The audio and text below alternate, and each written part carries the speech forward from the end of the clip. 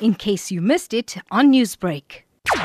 I've been a nurse over 35 years ago. I started from being a brand new nurse into the years, not about accolades or what you've achieved. It's just being one-on-one with your patients, just being there for your patients at all times, having empathy and making sure that when they leave you, that they must leave you with a smile. They must know that they have confidence in you as a nurse. It doesn't mean that you're not a doctor, that you don't have. In fact, nurses play a very important part in a patient's life. Over my experience, I can tell you that patients will still come back after seeing a doctor to ask me, this is okay or that is okay. I'm a professional nurse. I've been a nurse for many, many years, and I'm actually loving what I do. I enjoy every day's experience, and I actually love feedback that I get from my patients at the end of the day. It makes me feel that I've helped someone at the end of every day of my working life. So I actually look forward to going to work every day, and now in this trying time,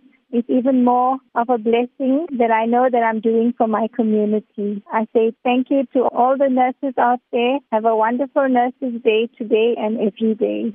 Newsbreak, Lotus FM, powered by SABC News.